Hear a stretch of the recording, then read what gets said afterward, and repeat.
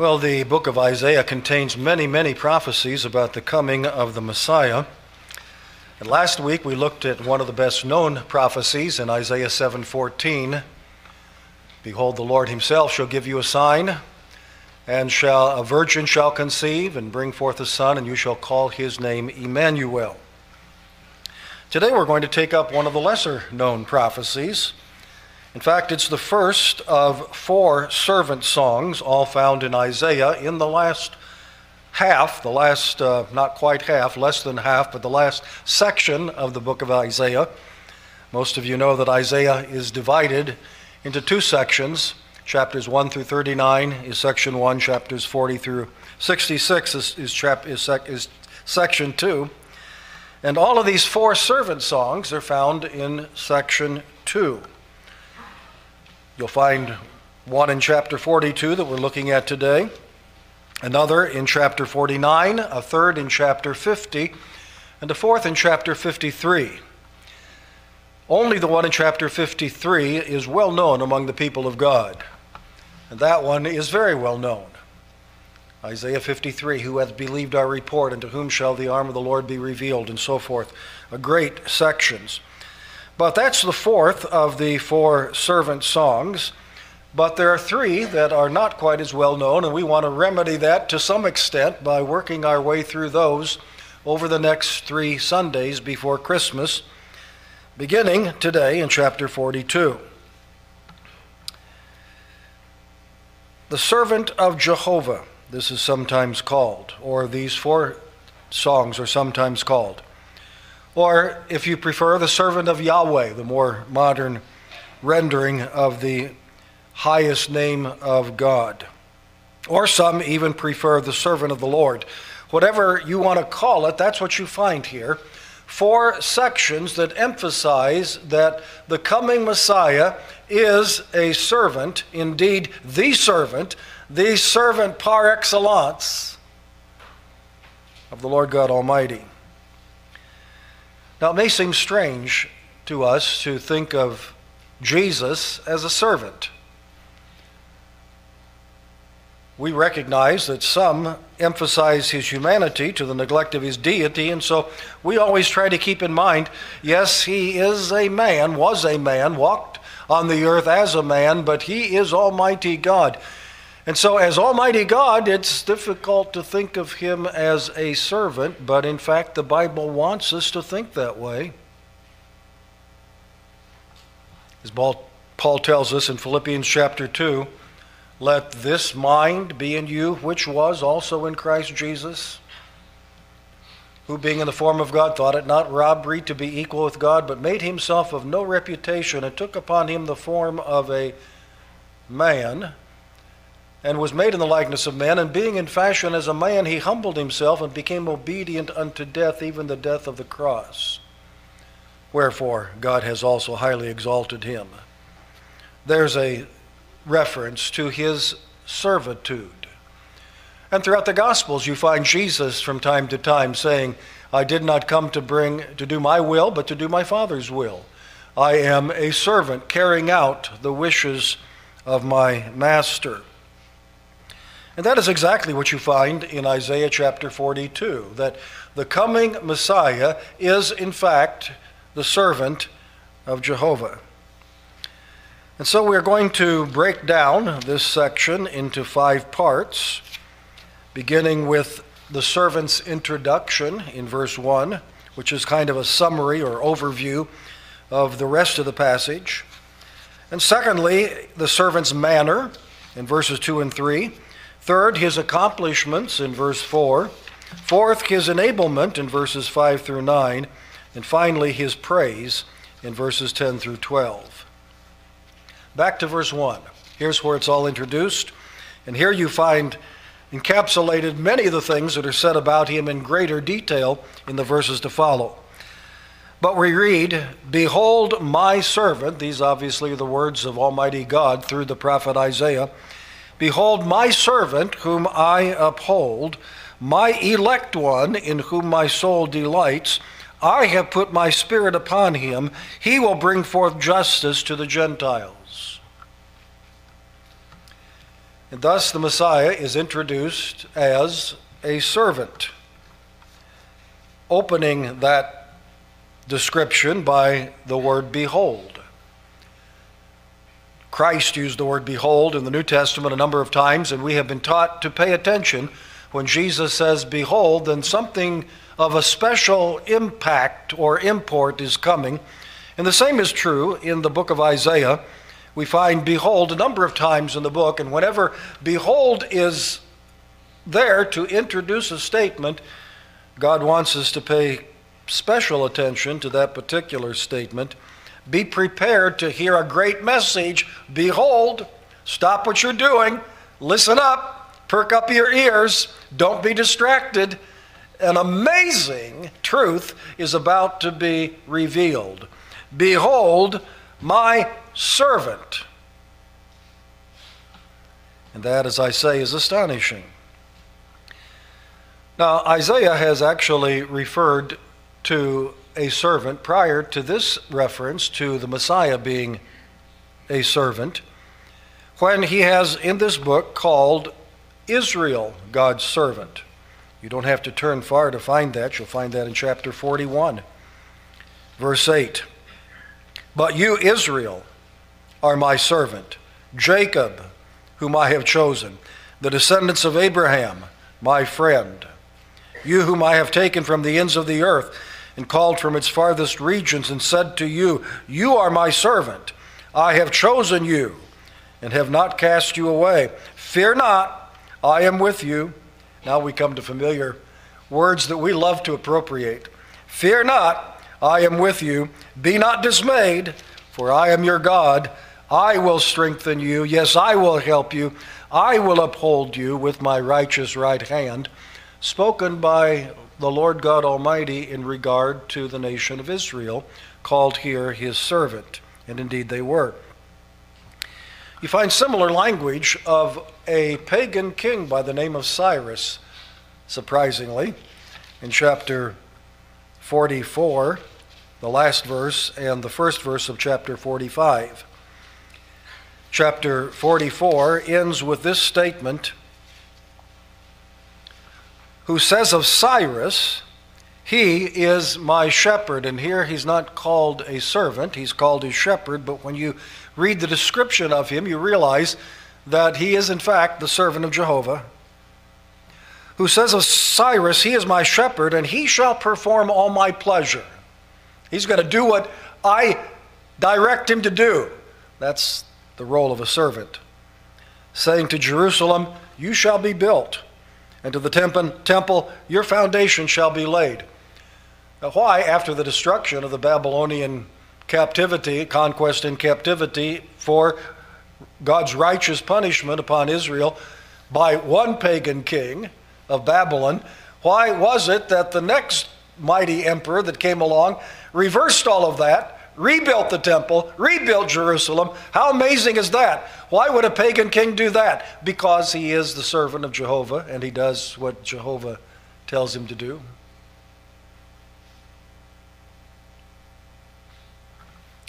Chapter 45, verse 1 continues that thought. Thus says the Lord to his anointed. That's pretty strong language. Cyrus is my anointed one. You'd think that would be reserved for Christ, or to the priests who are anointed with oil and so forth. To his anointed, to Cyrus, whose right hand I have held. Language similar to what we see of the Messiah in chapter 42. To subdue nations before him, to loose the armor of kings, to open before him the double doors so that the gates will not be shut. I will go before you and make the crooked places straight. I will break in pieces the gates of bronze and cut the bars of iron. Why was Cyrus so successful in his military conquests and his becoming the emperor of the next greatest empire after the Babylonian Empire? And something that really wasn't expected. Nobody saw that coming. It just came almost out of nowhere. that the Medes and the Persians came in and conquered mighty Babylon. How could that happen? It doesn't even seem to be militarily possible, and yet it did. How did that happen? Because God was with him, because God willed it, because God was using him, because God used him to chasten Babylon because of their treatment of Israel, and on it goes. And just a reminder that God is sovereign. He not only has willing servants, like the one we're seeing in chapter 42, but he also has, in some cases, unwilling servants, and in some cases, people who you would expect to have no desire to be his servant, but somehow his Spirit works within them to give them that desire, and they want to do surprising things. They want to do things like rebuild the Jewish temple of all things, rebuild Jerusalem of all things. They want to do it. Why? Because God willed that it be done, and he uses that particular instrument to accomplish his will. But the greatest servant of all is the one that we read about in chapter 42. Behold, my servant. Messiah is God's servant. Messiah is God's greatest servant. Messiah is God's only perfect servant. Messiah is God's only sinless servant. Messiah is the only servant who always, in every detail, gladly, willingly, and perfectly does the Father's will. No other servant can that be spoken of. Israel was God's servant, but oh, how they sinned. Cyrus was God's servant, but he was still a pagan idol worshiper. Messiah is God's servant, and he obeys God perfectly. He is introduced as a servant. He's introduced also in verse 1 as a chosen vessel. My elect one. My chosen one. This language is used in different ways throughout the Bible, as you already know. Israel was God's elect nation. The church is God's elect people. Israel was God's physically elect people. The church is God's spiritually elect people. But Christ is his one chosen servant. The others are a group of people, right? A nation made up of many people. A church made up of many people. A Messiah, one. My chosen one, in whom my soul delights. There's the reference to his perfect obedience. As we read that language in Matthew, during the baptism of Christ, the Spirit descended upon him like a dove. And from heaven, God said, "This is my beloved Son, in whom I am well pleased." There's nothing in him that displeases me. He is perfect. He is sinless. He is obedient in every way.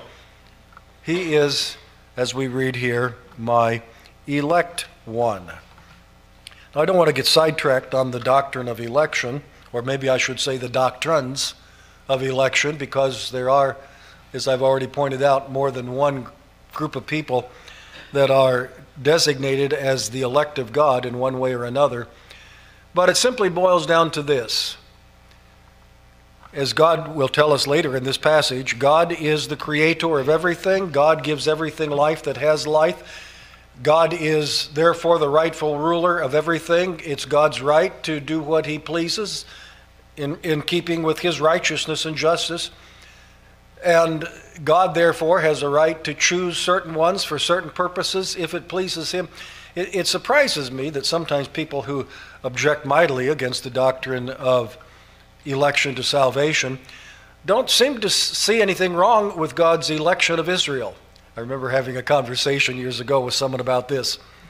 Now, what does this mean, this verse about God's election to salvation in the Bible? Oh, that's referring to Israel. Well, obviously it's not. But so you have no trouble in having God sovereignly choose one nation and pouring out blessings upon them that he does not give to any other nation, including his word, his prophets, his salvation, which most of the world never knows anything about, because God did not choose to give it to them, but he chooses to give it to this nation.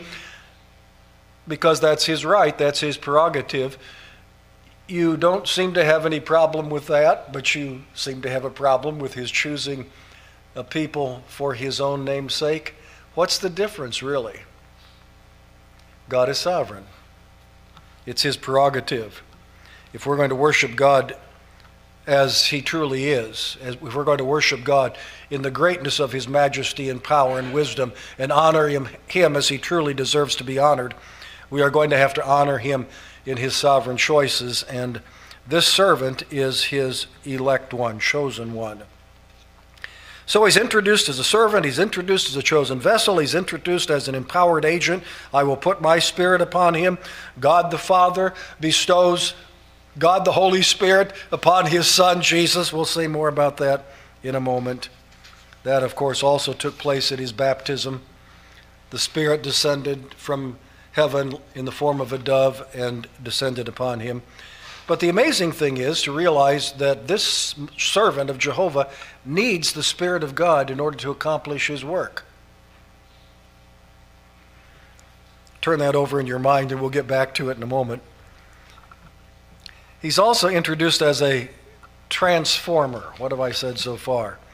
A servant, a chosen vessel, an empowered agent, a transformer, a transforming agent who will bring forth justice.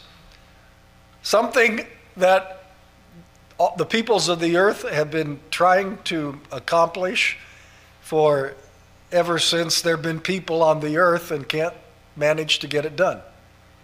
Justice is the desire of everyone. We want to see true justice prevail, and justice never gets accomplished.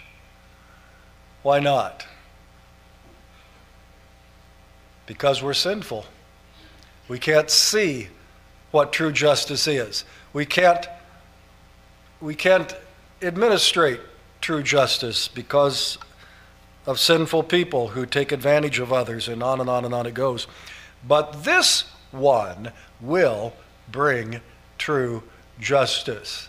You want to stop and say, hallelujah, even so come Lord Jesus. We're looking for that, aren't we? And there's no doubt that Isaiah 42 is talking about Jesus Christ. If you don't see that already, let me just read a passage from Matthew chapter 12. Verse 17, that it might be fulfilled which was spoken by Isaiah the prophet, saying, listen, behold, my servant, whom I have chosen, my beloved, in whom my soul is well pleased. I will put my Spirit upon him, and he will declare justice to the Gentiles.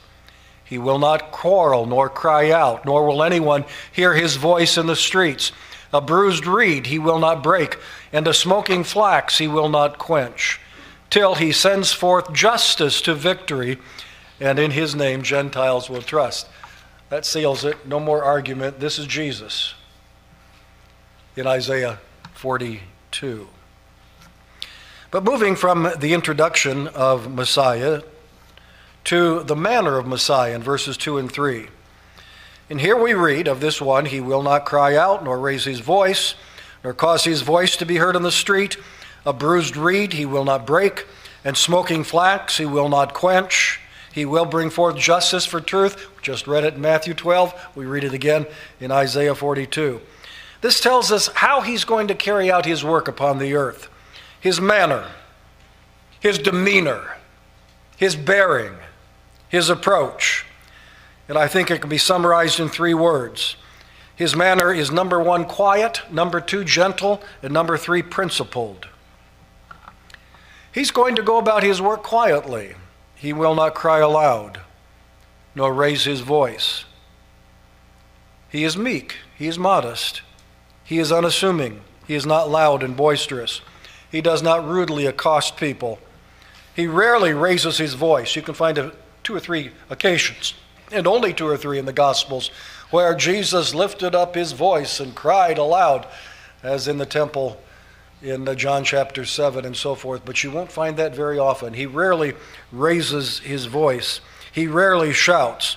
He is not brash. He is not intrusive. He does not call attention to himself. He does not trample over people. He does not shout them down. He teaches and converses quietly and respectfully and in a mannerly way.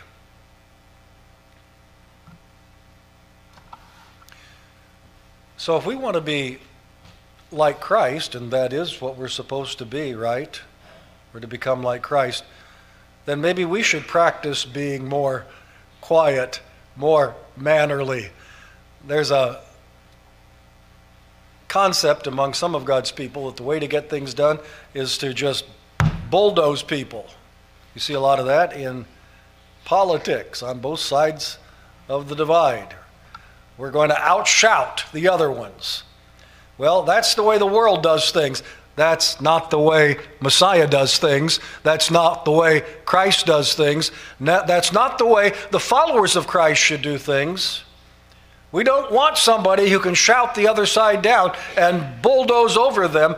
We want someone who, with truth as a powerful weapon, quietly goes about his work, teaching what is true and allowing that powerful truth to accomplish God's purpose. It doesn't need shouting and bulldozing.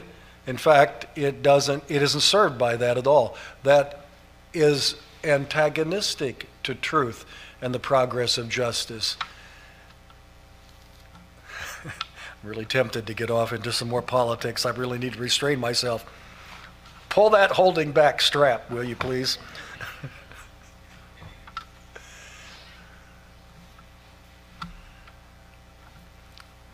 I will refrain.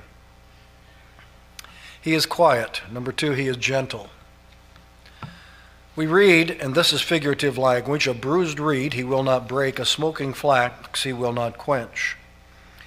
A bruised reed. A reed is a fairly flexible, weak plant in the first place. And then when you take a reed that's already been bent, it's already been crushed, it's a bruised reed, it's very weak and fragile. And that's speaking of people. And those are the kind of people that in this world are often crushed by those who bulldoze others and take advantage of others. And because they're so easily taken advantage of, then many people will take advantage of them. And so they just get beaten down and down and down again and again. But the Messiah doesn't treat them that way. A bruised reed he will not break. For him, a bruised reed, a person who is broken down, whether by sin and guilt, whether by infirmity, whether by oppression, whether by poverty, whether by illness, whatever it may be, a bruised reed by him is going to be tenderly protected and strengthened by this Messiah. A bruised reed he will not break, and smoking flax he will not quench. It's another word picture of virtually the same truth. A smoking flax, back in the days when people had lanterns, which we seldom have today, but it had a wick, and you had to keep trimming the wick and feeding oil, or if you didn't, pretty soon that wick would just kind of burn to a crisp and burn out. It would smoke before it was completely gone, and then when it quit smoking, you know that there's no fire left. That's a smoking flax. In other words, weak, fragile, nearly exhausted. And again, speaking of people who are like that, who for whatever reason have come to the place in life where they have become weak and fragile and nearly exhausted. They've nearly given up on everything and anything.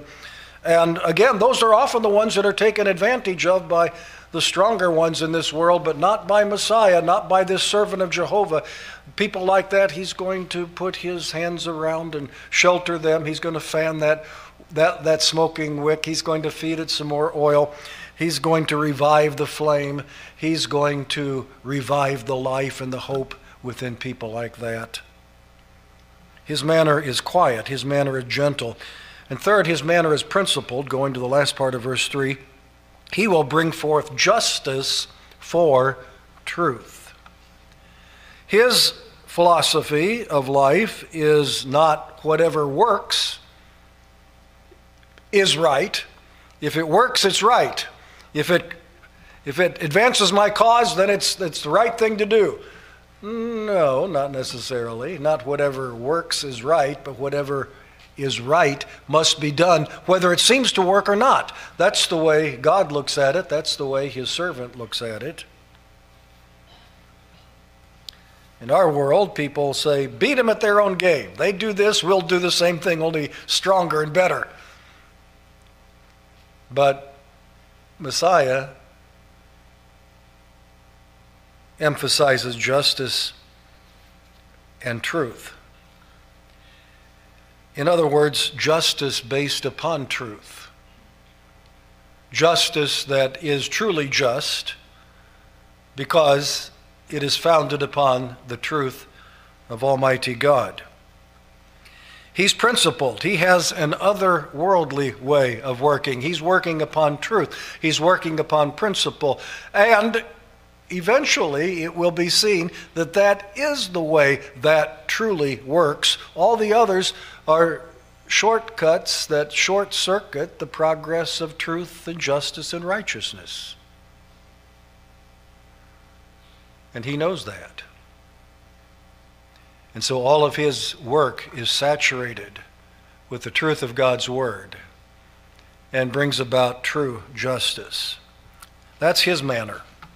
Third, his accomplishments, verse 4. He will not fail nor be discouraged till he has established justice in the earth, and the coastlands shall wait for his law.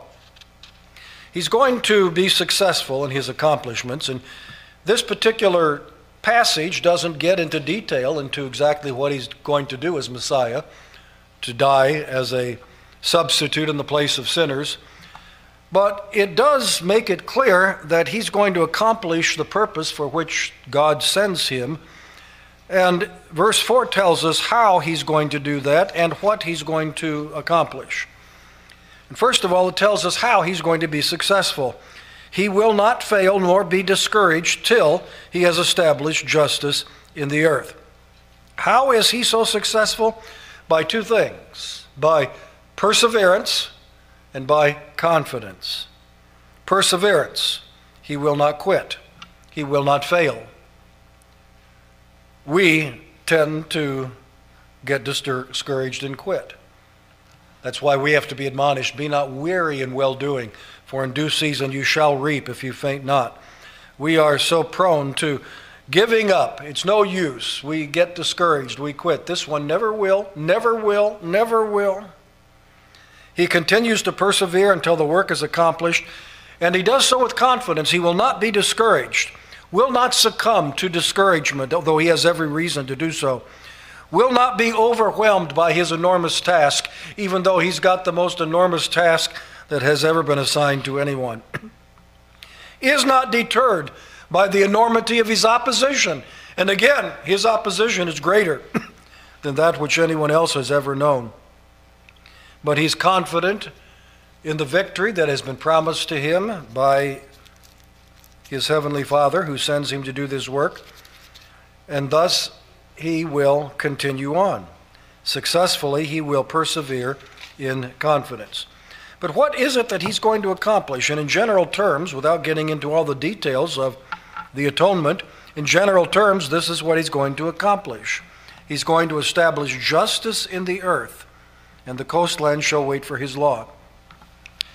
He establishes justice. Now, this is about the third time that this has been mentioned, if you've been paying attention.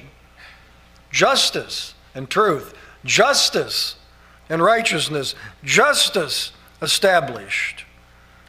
Justice as defined by truth, God's word. Justice which is only truly achieved by truth, the truth of God's word. Justice which is truth, which is righteousness, which means justice, according to God's standards, which is applied to everybody equally every time. And this has to begin with the gospel proclamation. Now, I think at this point I will tiptoe a little bit into what's going on politically in our world today, because we need to understand this. Are there injustices in this world? More than I can count. Should they be addressed? Yes.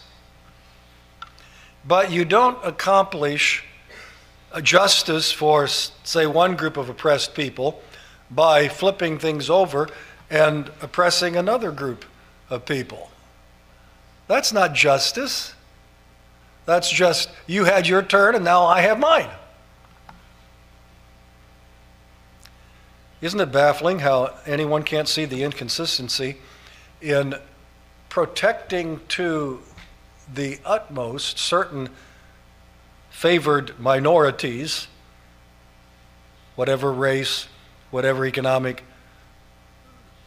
level, whatever sexuality they may be. Oh, these people are endangered. They are oppressed. You can't say anything negative about them. You can't allow anything to be said on campus by anyone who has a different opinion. You've got to protect them unless they feel threatened, unless they feel bullied. But here's a group of people, the Jews, we see this flaring up right now, who are unquestionably one of the most oppressed groups in all the world. It's perfectly okay to holler insults at them, far worse than that, to declare that you want their annihilation, and we can't stop that. That's freedom of speech protected by the First Amendment. Now, what's the consistency in that? How do you establish justice for these people who have been oppressed by further oppressing these people who have been oppressed? How is that justice? That's not justice based upon truth, and we'll never have justice if we don't base it upon truth. But there is, sadly, one common denominator that actually does make this consistent, though it doesn't seem so to us because we don't think this way. And the people who do this aren't always thinking what they actually are doing, but I'll tell you what the consistency is. It is an underlying rebellion against God and the Bible and against the Christian religion. So we will favor the LBGT crowd because God condemns them. And we will hate the Jews because God has chosen them. Anything that God does, we will do the opposite. Anything that God forbids, we insist upon doing. That's the consistency in all of this. But you think you're going to establish justice that way? All you're doing is just making it worse and worse and worse and worse because you can't get to justice apart from truth. Even so come Lord Jesus, who will establish justice in all the world based upon truth and righteousness. That's what we need. And until that comes, we will never have justice in this world.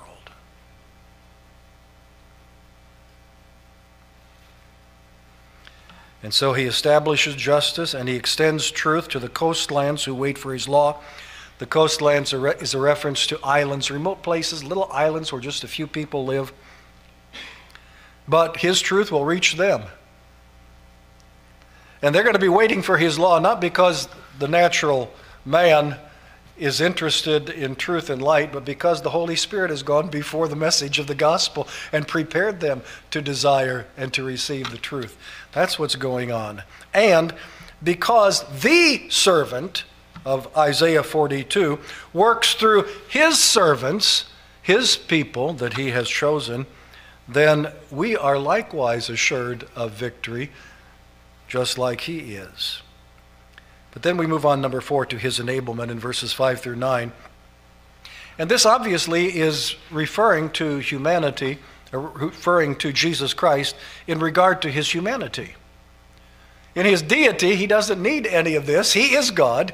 But in his incarnation, in his human nature, he needs help to accomplish all this. But God will enable him, verses 5 and 6. God will protect him, verse 6.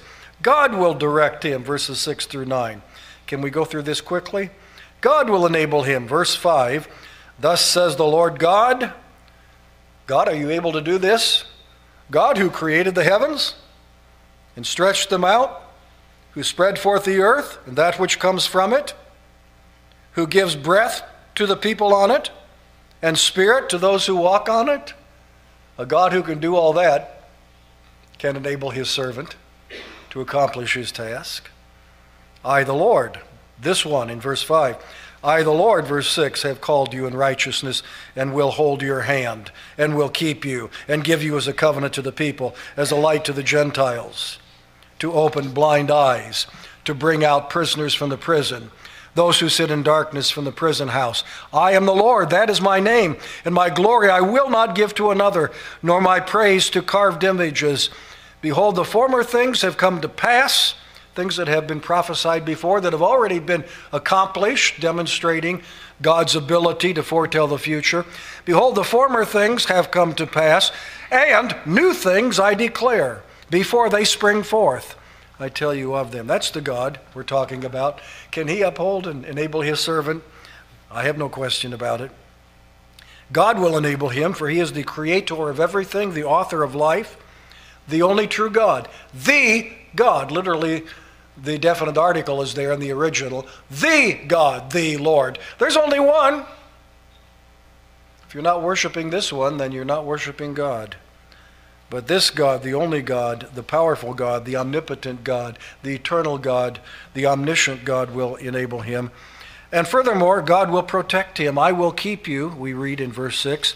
He'll protect him from his adversaries. He will protect him from opposition that would keep him from accomplishing his work.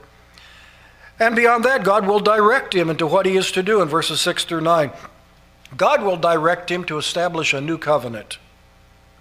He will become the mediator of the new covenant. God gave a covenant to Abraham, which was all-encompassing. And in thee, not only in your descendants, your seed, but in you shall all the families of the earth be blessed. But that covenant had a certain reference to the physical descendants of Abraham, and they grabbed onto that covenant and ignored the part that extended beyond the physical seed.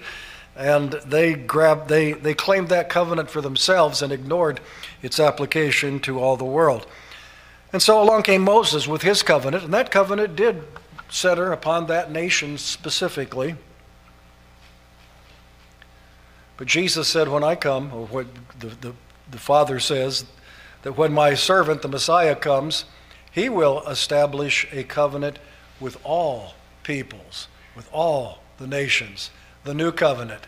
This is my covenant, which is shed for you. This cup is the New Testament in my covenant. Just one of the many reasons why we ought to be obedient to observe the Lord's table and these symbols that he has given us, and to be reminded of this covenant which he established with his blood and which is for all nations. And so the Abrahamic covenant focused into the Mosaic covenant, but then it broadened out in the new covenant to all the nations, to all the world. All nations will benefit from this servant's work. So I don't know if this sermon is a Christmas message or a Missions Month message. It's both. For in his coming, Christ becomes the Savior of the world, of all nations. God will direct him to establish a new covenant. God will direct him to enlighten darkened hearts. How will people who are in total darkness, how are they going to be able to comprehend the light? Well, God will enable him to do that. God will enable him to open blind eyes. How will people who are blind be able to see, spiritually blind, be able to see the truth of the gospel? They won't unless God does a work in their hearts, but God says, I will do that work. I will enable him to be successful in opening blinded eyes. The blind eyes that Jesus opened in physical miracles was only a lesson to point to a greater truth of his opening blinded spiritual eyes, that they might see the gospel, that they might see Christ, that they might see the truth about their sins and condemnation and come to Christ. I will direct him to free enslaved captives, not those who are literally in prison, though that does happen sometimes, and it's wonderful when it does, but something far greater than that. Those who are bound by the chains of sin, those who are enslaved by sin, those who are held captive by Satan. This one will free them. At least many of them. How can he do that? Almighty God will enable him to do that. to exalt divine glory, and to reveal new truth. And he's got a lot of new truth to reveal. That brings us finally to his praise, verses 10 through 12. When we understand all of that, we feel like praising God, don't we, for God's people? Well, do it. Verse 10, sing to the Lord a new song, and his praise from the ends of the earth. You who go down to the sea, you coastlands, inhabitants of them, let the wilderness and its cities lift up their voice. The villages, and on it goes. Let them shout from the top of the mountains. Let them give glory to the Lord and declare his praise in the coastlands. His praise in all the earth, his praise shall be heard. By sea dwellers, those who dwell along the coast, those who dwell in islands. By desert dwellers, who are a long ways from the sea.